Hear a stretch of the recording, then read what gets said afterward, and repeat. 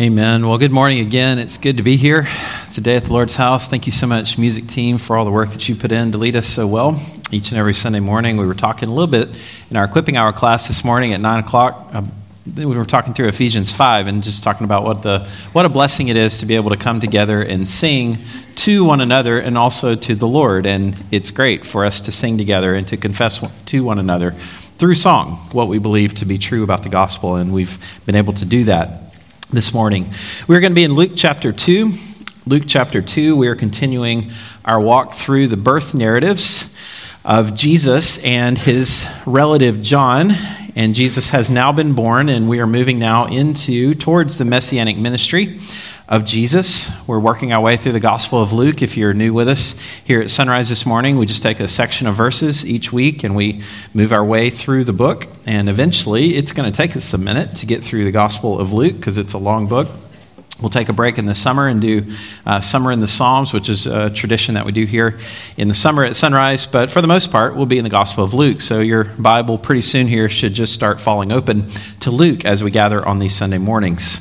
So the Gospel of Luke, and over the next couple of weeks, we get to explore the very, very, very few passages and verses that we have that are dedicated to Jesus after his birth and before what officially begins as the Messianic ministry, when he begins to preach and when he begins to do miracles and begins to challenge really, really, really tiny windows. So these verses are important for us to understand. And so this week, what we're going to look at is Jesus, and the circumcision ceremony is briefly mentioned, and then we see the dedication at the temple.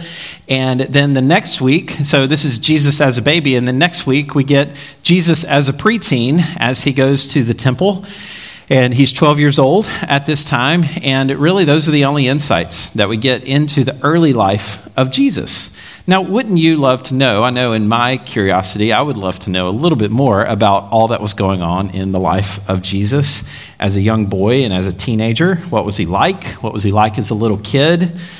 Was he a good businessman when he started working and started having his own business and clients? And what was Jesus like? And we have to trust that the Lord has given us exactly what he wants us to have, because I know my curiosity could just run wild with all the questions I have about what was it like to be a friend of Jesus.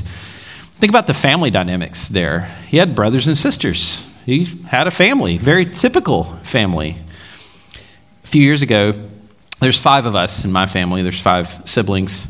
And a few years ago at Christmas, my mom gave us all coffee mugs that said Mom's Favorite. Now, only one of them was actually real. And that was mine, of course. Mom's Favorite. Was Jesus Mom's favorite? We never get any indication of anything like that. And it's really not a fair question to ask. A friend of mine asked me one time, it's like, which one of your kids is your favorite kid? I'm like, what kind of question is that? I'm not responding to that. You can't win there. We don't know about the family dynamics of what was going on. We just know that Jesus grew up, and we have a few verses here and a little bit later that says he continued to increase in wisdom and stature, favor with God and man, and he grew up. It's very typical, very normal. So as we walk through this section, we're going to see a series of comparisons and contrast. So I always like to have an outline as we walk through text and scripture. It just helps me to keep on track, and hopefully it helps you as well. And I know for many of us that have been listening to churches and preaching that's similar maybe to what our church does, maybe sometimes you hear a sermon or you're at another church or maybe somewhere else, and if there's no outline, you feel like you're lost at sea. Does anybody ever feel that way a little bit? You just feel like there's just a sea of words and you can't quite figure out where your bearings are. Part of that's just because we've trained ourselves to sort of think this way. So an outline definitely helps, but the reason I bring that up is this morning there is an outline and we'll walk through the text, but it's not quite as linear as most of our outlines. So you'll see that as we move along. So we're going to see the early days of the Messiah. This week, Jesus as a baby, and it's really not so much about the things that Jesus said. Obviously, he's a baby at this point, but it's going to be about the things happening around Jesus in the early days of the Messiah. And then next week, we'll see Jesus as he begins to develop his own personality, and we see him at the temple. and the early story of him being about his father's business at a very, very early age. So 2 fascinating stories. So let's look at it. Let me read. I want to start with verse 21, which is, it depends on the Bible that you're looking at, how the sections are broken down. You guys know that when you are looking at a text, in the English text of our scripture, the paragraph headings were added later just for convenience. Chapter and verse divisions were added a little bit later. So I think if we back up to verse 21, it's above the paragraph, but I think it probably goes best with this particular section. But it was all written as one document, so it's not like it matters that much. So verse 21. And at the end of 8 days, when he was circumcised, he was called Jesus, the name given by the angel before he was conceived in the womb. And when the time came for their purification, according to the law of Moses, they brought him to Jerusalem to present him to the Lord, as it is written in the law of the Lord. Every male who first opens the womb shall be called holy to the Lord, and to offer sacrifice to what is said in the law of the Lord, a pair of turtle doves, or 2 young pigeons. Now there was a man in Jerusalem whose name was Simeon, and this man was righteous and devout, waiting for the consolation, and the Holy Spirit was upon him. And it had been revealed to him by the Holy Spirit that he would not see death before he had seen the Lord's Christ, or Messiah. And he came in the Spirit into the temple. And when the parents brought the child Jesus to do for him according to the custom of the law, he took him up in his arms and blessed God and said, Lord, now you are letting your servant depart in peace according to your word. For my eyes have seen your salvation that you have prepared in the presence of all peoples, a light for revelation to the Gentiles and glory to your people Israel. And his father and his mother marveled at what was said about him. And Simeon blessed them and said to Mary, his mother, Behold, this child is appointed for the fall and rising of many in Israel, and for a sign that is opposed. And a sword will pierce through your own soul also, so that thoughts from many hearts may be revealed. And there was a prophetess, Anna, the daughter of Phanuel, of the tribe of Asher. She was advanced in years, having lived with her husband 7 years from when she was a virgin, and then as a widow until she was 84. She did not depart from the temple, worshiping with fasting and prayer night and day. And coming up that very hour, she began to give thanks to God and to speak of him to all who were waiting for the redemption of Jerusalem. All right, what a story. So, series of contrasts and comparisons. Number 1, we see 2 governments that are at work. This is really one of the undercurrents of the New Testament, and particularly the Gospels, as Jesus is interacting with people, both Gentile and Jew. We know that in Israel, at this point in time, Israel is in the land. Now, the land is a big, big deal in the Bible and in the Old Testament in particular. Israel's land is everything to them. This land was promised all the way back to Abram. He left the land. His people come back to the land. And so Israel's story is a story that they're bouncing in and out of possession of their promised land. And you've probably picked that up even in some of our psalm readings. Just a couple of weeks ago, we read Psalm 48, which is all about Zion, or Jerusalem, the site of the temple, the greatest place in the world, viewed as the center of the world. In the new heavens, we see that, what's the name of the city that comes down out of heaven? The New Jerusalem, this new place. And so everything is about the land. So it's significant that the New Testament is set in the land of Israel. But there's a problem. So this is the first government. It's the people are in their land, but they're occupied by the Romans. And so they have these Roman sort of overlords. And so they'd reached this agreement in the first century, and it was a tenuous agreement, and the Jews had responsibilities. They had certain courts. They had a certain amount of autonomy and freedom, and they exercised within that. You see that in the trials of Jesus. There were 6 trials of Jesus. Three of those were Jewish trials, and three of them are Roman trials. And so you have the Romans who are overseeing the Jews, but you also have the Jews. And so you have these two governments that are sort of working together. And I'm sure part of the problems that they had to do with finances and who got what and how the temple ran, and was that Rome's money or the Jews' money? And so they were constantly going back and forth. And so this is really the undercurrent that's helping set the stage for the first century and what's going on. They had been taken to Bethlehem because of a census given by a Roman ruler. So this census takes them to Bethlehem, but now we see it's the Jewish law that brings them to Jerusalem in order to have the circumcision and then according to the law of Moses, to have the purification of Mary after giving birth, which we'll talk about that a little bit more in just a second. So we have these two systems of government. And in some ways, really a careful study of the New Testament, it's almost a case study in how to live underneath secular authority in some real sense and way. So it really does have a lot to say to us. And we see Paul even appealing to Rome later in the book of Acts as he gets arrested. And the Jews are accusing him, and the Romans are trying to let him off. And it's like the whole world is flips upside down. It's supposed to be the other way around because he's talking about the Messiah. So these two systems are at work. And now we see two ceremonies, or rites, we could say. Rite with a R-I-T-E. The rite of circumcision and then the rite of purification.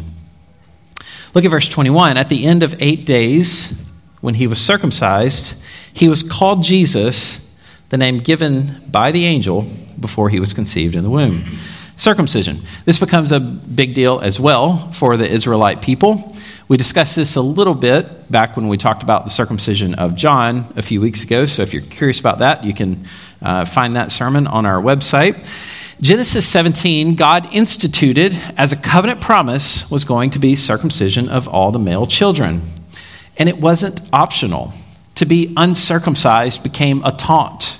When David comes back and he finds that Goliath is tormenting the people of Israel, he walks in and he says, "Who is this uncircumcised Philistine? Who's this guy? He's not even a child of the covenant. And you guys are letting him own you out here on the battlefield?" And he's incensed. And part of his insult is he's an uncircumcised Philistine. Why are you listening to this guy? Why are you letting him get away with this? And so circumcision was really, it was the identity of the people. And so they mention that it was on the 8th day. This comes from Leviticus 12. Now, I would be curious. I know some of you guys are doing the Bible in a year plan. I know many of you do that every year. If you're doing that, you're probably in Leviticus right now. I happen to be doing that plan myself, and so I'm in the middle of Leviticus, so this is fairly familiar territory. If you've ever just taken a minute, it'll take you more like an hour, and just sat down and read through Leviticus, you're going to feel like you walked into another planet. There are some strange things in there, and it all revolves around this idea of clean and unclean, and that's going to become a big, big part of what we see going on in our passage here. Book of Leviticus, it's all about the priesthood, how the people are supposed to live. And so Leviticus serves a very important function. At the end of the book of Exodus, the people of God have built the tabernacle to code, to spec, and the glory of God comes down on the tabernacle. This is at the end of the book of Exodus. Do you know what it says there? It says, and Moses could not enter the tabernacle because the glory presence of God was there. And the book ends. Well, they built this whole thing and they can't even use it. How are you going to use it? Well, you need Leviticus. We need a priesthood. We need directions as to how to navigate going in the tent and meeting with God. And so that's what Leviticus is all about. So it spells out, how can man meet with God? It's through a mediator. So in part of that instruction, we have the instructions about circumcision. This was already codified for them in Genesis 17, as I mentioned. If a woman conceives and bears a male child, then she shall be unclean 7 days, And on the 8th day, the flesh of his foreskin shall be circumcised. So we're on the 8th day. That's where the 8th day comes from. And so this is exactly what happens here in Luke. All right, so that's the first one, circumcision. Jesus is subject to the normal law. Now we get into some interesting territory, which may or may not, you may or may not know that these things are here and going on in the Bible, but it's very interesting. And we need to start talking about the category of clean and unclean and what that means. Verse 22. And when the time came for their purification, according to the law of Moses, they brought him up to Jerusalem to present him to the Lord. Now, the purification had to do with Mary's purification after giving birth. So, Jesus is born. He's born just like a regular boy. And because of that childbirth, he has caused his mother to be impure. This is how the system worked. Let me read a little bit more from Leviticus. This is Leviticus chapter 12, verse 4. So we just read about the circumcision that happens on the 8th day. Then she shall continue for 33 days in the blood of her purifying. She shall not touch anything holy, nor come into the sanctuary until the days of your purifying are completed. Okay, so this is after you give birth, you are considered unclean or impure. Now, this is an important category in the Old Testament, and we need to talk about this for a second. In our thinking, we think unclean, we think sinful. That's not necessarily what was going on. You could become unclean through a number of different ways. Most of these had to do with things like body fluids and blood and also death. So you're a farmer and you go home this afternoon and you find your ox is out in the field and it has died.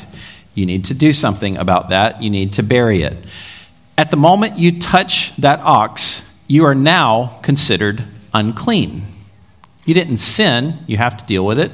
Same thing in battle. If you're in battle, you killed a person, you touch them, you're now unclean. Same thing if somebody died of natural causes, you deal with the body, you're now unclean. And so it's not that you've sinned, you needed to do those things, but you are considered unclean. Childbirth was the same way. When you gave birth to a child, you were considered unclean for a series of 40 days, the 7 days plus the 33 that were mentioned here. Very, very interesting. And so this is what's going on. Now, this is also interesting. You were unclean, considered unclean, for 40 days after having a male child. And I just want you to know that this is in the Bible. Leviticus chapter 12 and verse 5. But if she bears a female child, then she shall be unclean 2 weeks, and she shall continue in the blood of her purifying for 66 days. So it's basically doubled. So if you were unclean 40 days after having a male child, it's 80 days after you had a female child. Now, to our modern sensibilities, we're like, well, that's not fair. That's sexist, right? 40 days for the male, 80 days for the female. Some of you can turn that around. It's like, because women are so much better than men. That's why this is twice the amount of time. There's all kinds of different theories as to exactly why. The reality is God hasn't told us why. One is 40, one is 80. Could be that this is sort of a stand-in for the circumcision ceremony because she was a female, so there was the extra time allotted. Maybe there was a stigma attached to Eve since she was the one who was deceived in the garden. That's some early Jewish commentators take that view. I think it probably speaks to the ability of the daughter's future fertility and ability to have children as well. Probably something to do with that. But the reality is we don't have all the details for us in that. So all this to say, they're just following the law. They're just doing exactly what normal Jewish people did at that point in time who wanted to be obedient to the law of God. They have Jesus circumcised on the 8th day, according to Leviticus 12. Mary comes and she presents Jesus according to Leviticus 12 and according to the other laws that we have dealing with that.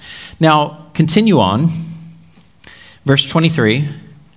As it is written in the law of the Lord, every male who first opens the womb shall be called holy to the Lord. This is from Exodus 13. You remember this is tied to Pharaoh, and it's tied to the taking of the firstborn. And it's during these events that God says, every firstborn I claim in a unique and particular way. And so there would be a redemption of that child that was required. It strikes us a little bit odd, but that is how the whole system worked. Okay? So verse 24. And to offer sacrifice according to what is said in the law of the Lord. Now we have a pair of turtle doves or 2 young pigeons. Okay, so this is the last of the ceremonies that are mentioned. Pair of turtle doves or 2 young pigeons. Now in the law, in Leviticus, the requirements of the sacrifice, there were 2 options. You could either bring a lamb, a year old, for a burnt offering, and a pigeon or a turtle dove for a sin offering. So you could bring burnt offering and sin offering. It could be a lamb and a turtle dove or a pigeon. Or if you were poor, you had the option just to bring 2 birds, 2 turtle doves or 2 pigeons. And so that's probably what this is there for, to let us know that Joseph and Mary, they are not particularly well off. And we talked about that with the swaddling cloths a couple of weeks ago, that being wrapped in swaddling cloths, it doesn't mean they were poor, it just meant that that was like standard operating procedure for the time. That's just what you did. And so these are the 2 ceremonies that happen. What's the point of these ceremonies and us talking about them today? I think part of what Luke is doing here in this section is he is pointing us to this faithful remnant of people. A lot of this gospel is going to deal with opposition to Christ. There's going to be a lot of people that don't appreciate Jesus, don't appreciate his ministry. And so he's pointing us that there was a faithful remnant. There always has been, there always will be a faithful remnant. Here we have a mom and a dad, and then we're going to meet these other 2 people, Simeon and Anna, who are just faithfully waiting on the Lord to work. It also points us to the reality that Jesus, as Paul says later in Galatians 4, Jesus was born under the law, just like all people of that time were. When the fullness of time had come, God sent forth his Son, born of a woman, born under the law, to redeem those who were under the law, so that we might receive adoption as sons. So Jesus identifies with his people as one born under the law from the earliest of days, when he couldn't even make these decisions. He's born under the law. All right, now let's look at these 2 witnesses. 2 witnesses. We have Simeon and Anna. Simeon. Verse 25, now there was a man in Jerusalem whose name was Simeon. And this man was righteous and devout, waiting for the consolation of Israel, and the Holy Spirit was upon him. And it had been revealed to him by the Holy Spirit that he would not see death before he had seen the Lord's Christ. So this man, Simeon, he's waiting for God to come. He's waiting for the Messiah to come. And we're not told that he's a priest.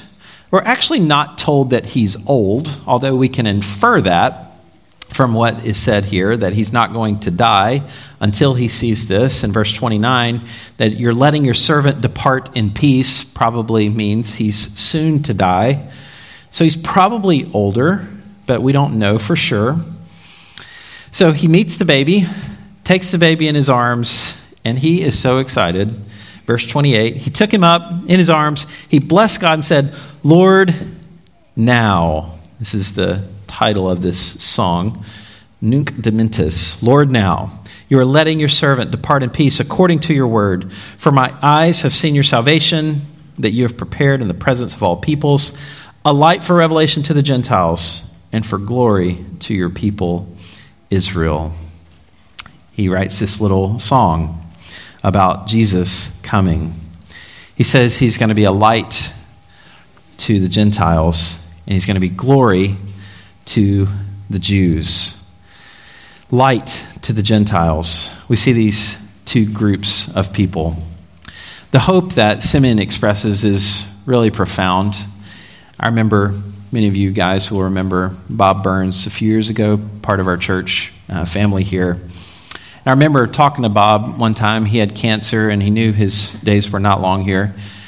And I remember sitting down at lunch with him at Beach Diner just down the street. And he said, I really want to see my daughter get married before I die. That's what I really want. And the Lord was so gracious to him. He not only was able to see that, he was also able to see his grandson be born. His daughter got married, had a grandson. It was just fantastic. He ended up living longer than he expected to. So we understand a sense of longing, of wanting to see completion here on the earth, and we can identify with that. This man is longing to see something happen, and then he sees it in Jesus, the Messiah. There's mention also of, let's go ahead and talk about this other witness, this prophetess named Anna. Now there was a prophetess, Anna, verse 36, Anna or Anna, and she's old at this point. It says she was advanced in years, having lived with her husband 7 years while she was a virgin, and then as a widow until she was 84. Now there's a little bit of a translation issue around this. Depending on what version that you're looking at, it might say that she was 84 years old, or it could say she lived as a widow for 84 years. That's probably the preferable reading. So if you do the math on that, she's very old, because you probably would have been married somewhere around 15 years old. 7 years she's married to her husband, 84 years widowed. I know it's Sunday morning. Y'all ain't used to doing math on Sunday morning. So that's 106. Very old. She's very old at this point. Life expectancy around that time was somewhere around 30 years old. So, and that's partly adjusted, obviously, because infant mortality was much higher, people dying in battle, things like that. So there were older people around, but this is really amazing. And I asked JB before the service, I said, how old do you have to be old in our culture? And I'm going to blame this on him. He said, somewhere around 70 maybe. I said, okay, I'll go with that. So I don't know where you fit yourself, and I'm hiding behind JB at this point for how you define yourself. I'm not going to speak anymore to that. Is there anything more encouraging in life than godly old people? However you want to define that. Is there anything greater than godly old people? I hope that you had a chance, if you're older now, to be around and hang out with godly old people. And I hope that our youngsters amongst us will find godly old people who trust the Lord, faithful servants of God. We do a weekly Bible study with some of our gentlemen that are able to be here, 9 o'clock Wednesday morning. And again, I know I'm getting myself in trouble when I start trying to define what's old or not. There is no line that you cross. So our weekly Bible study, I asked one of the guys one time in the morning, like, how are you doing? He said, well, other than the leukemia and the collapsed lung, I'm pretty good. Like, okay, I don't have any problems today. My day is just fine. But just to see the steady resolve to trust in the Lord, no matter what. And that's exactly what we see with this lady, this prophetess. I think about my grandmother, my dad's mom. She was all of 5 feet tall in heels. And she was this sweetest lady, and she would wander around the kitchen, and I just always remember her humming and singing hymns. And it's just who she was. There is nothing more encouraging than godly, older people who have walked with the Lord a number of years. Now, my grandmother, she probably could not have diced up the latest theological debate that's going on at the conferences. Probably couldn't have helped you out with that, but she could tell you what it meant to trust in the Lord. She could tell you how to pray. She could point you to Christ, and it's just so incredibly encouraging. I just want to mention that to say really things to two groups of people. If you're younger, you put yourself in that category here today, find some old people and hang out with them. Just listen. Just watch. And for all you smarties that are out there, if y'all all come talking to me after the service, we're going to have words. Find some older people. Find some people ahead of you and just hang out, talk to them, listen. listen to their trust in the Lord. If you would consider yourself in the older category here this morning, let me just encourage you with a couple of things as well. Don't underestimate the value of presence. I know people sometimes struggle because they're maybe not able to do all the things that you used to be able to do, running the ministries, going 100 miles an hour, doing all the things that you used to do. Your presence is powerful. Just being there, just showing up. It's a powerful thing. It's a powerful example. And I would just encourage you with that. Your prayers, being around, writing cards, singing, praying, it's a valuable, valuable thing. And I think we maybe don't value that enough in our society. So here we have this older lady. She's either in her 80s or well over 100. I think probably well over 100. And she's not departing from the temple. She just wants to see God come, the Messiah come, this long-awaited promise. She's anxious to see it. And she gets to see it. Look at what happens, verse 38. And coming up that very hour, she began to give thanks to God and to speak of him to all who were waiting for the redemption of Jerusalem. She's so excited. She's running around the temple. She's just telling everybody, the Messiah is here. The Messiah is here. The Messiah is here. And she was a fixture at the temple at that time. It says she didn't depart. She was always there. Perhaps she was even living there, some sort of apartment kind of thing attached to the temple complex. Or maybe it just means that she was just a fixture, just got up and that's where she went. That's what she did with her day, is just spent the day at the temple, fasting, praying, longing to see God work. These two witnesses come to two different people groups. And the message of the gospel goes to these two people groups, to the Jews and the Gentiles. We'll talk more about that in a future day. I want to cut and go straight to this last piece here. These two responses. These two responses that we see. Look at verse 33. And this is back to Simeon's story. And his father and his mother marveled at what was said about him. That's that he's going to be a light to the Gentiles and glory for Israel. And Simeon blessed them and said to Mary his mother, behold, this child is appointed for the fall and rising of many in Israel, and for a sign that is opposed. And a sword will pierce through your own soul, so that thoughts from many hearts may be revealed.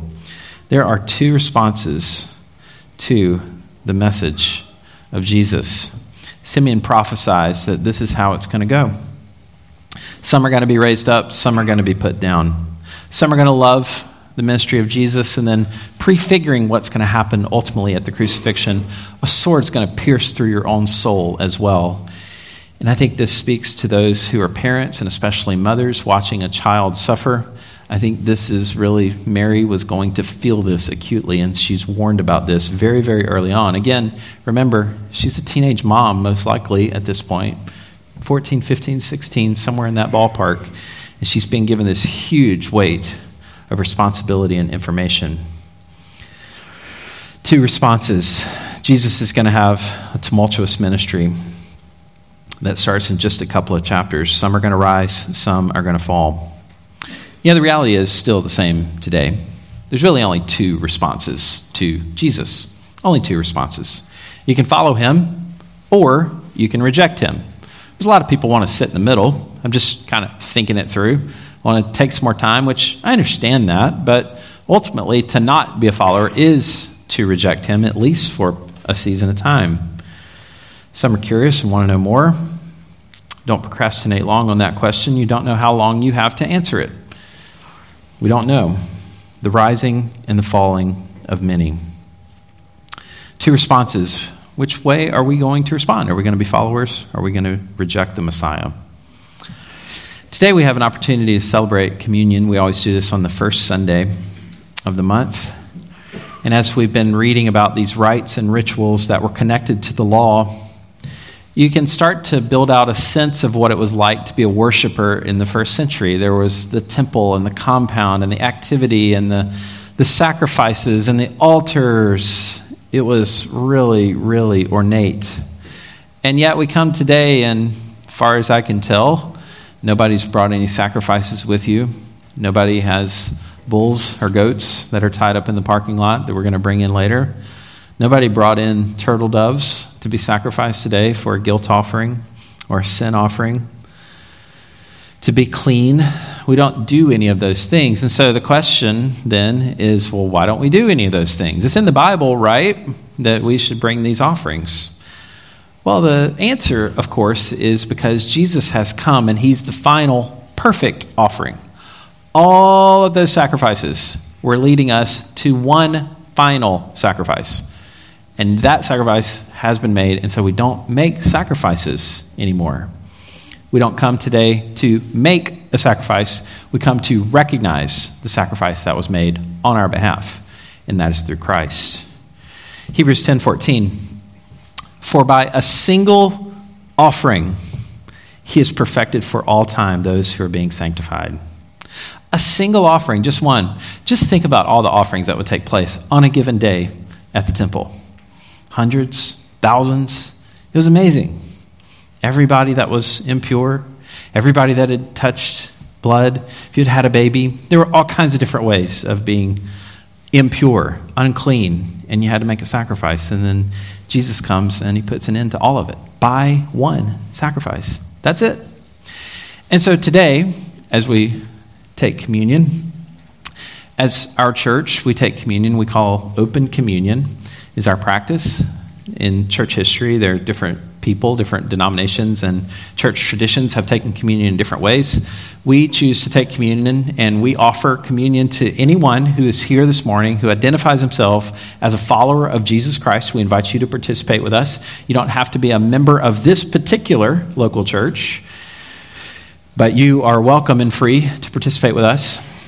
If you are here this morning and you're just thinking this through, you don't know exactly if this sacrifice has been applied to you. You don't know exactly what you believe. We just ask you, just watch. Just watch. Take this time to listen, to reflect, to pray, and just observe. And then we would love to have a conversation after the service with you. Well, I'm going to lead us in a word of prayer, and I'll invite our musicians to come up and also our servers who will be bringing the elements to you in just a moment. Lord, we're grateful for the opportunity to be together today. And we do thank you for the sacrifice that Jesus made on our behalf so that we can be made right with you. Lord, we don't come today to offer our own sacrifices. We come to recognize the sacrifice of Jesus that has been made on our behalf. And so, Lord, we pray that we would be fully trusting, fully committed to Christ today. And it would be a time of joy and a time of renewal of our commitment to live for you, to remember what you've done for us. We thank you for the extraordinary way that Jesus came in such an ordinary way. Of all the ways that we could dream up of God to come into human flesh and make a splash appearance on earth, it was through very normal, ordinary means, so that he could be the high priest who can sympathize with our weaknesses. And so, Lord, we're here today to celebrate the gospel and what you've done on our behalf. We pray these things in Christ's name. Amen.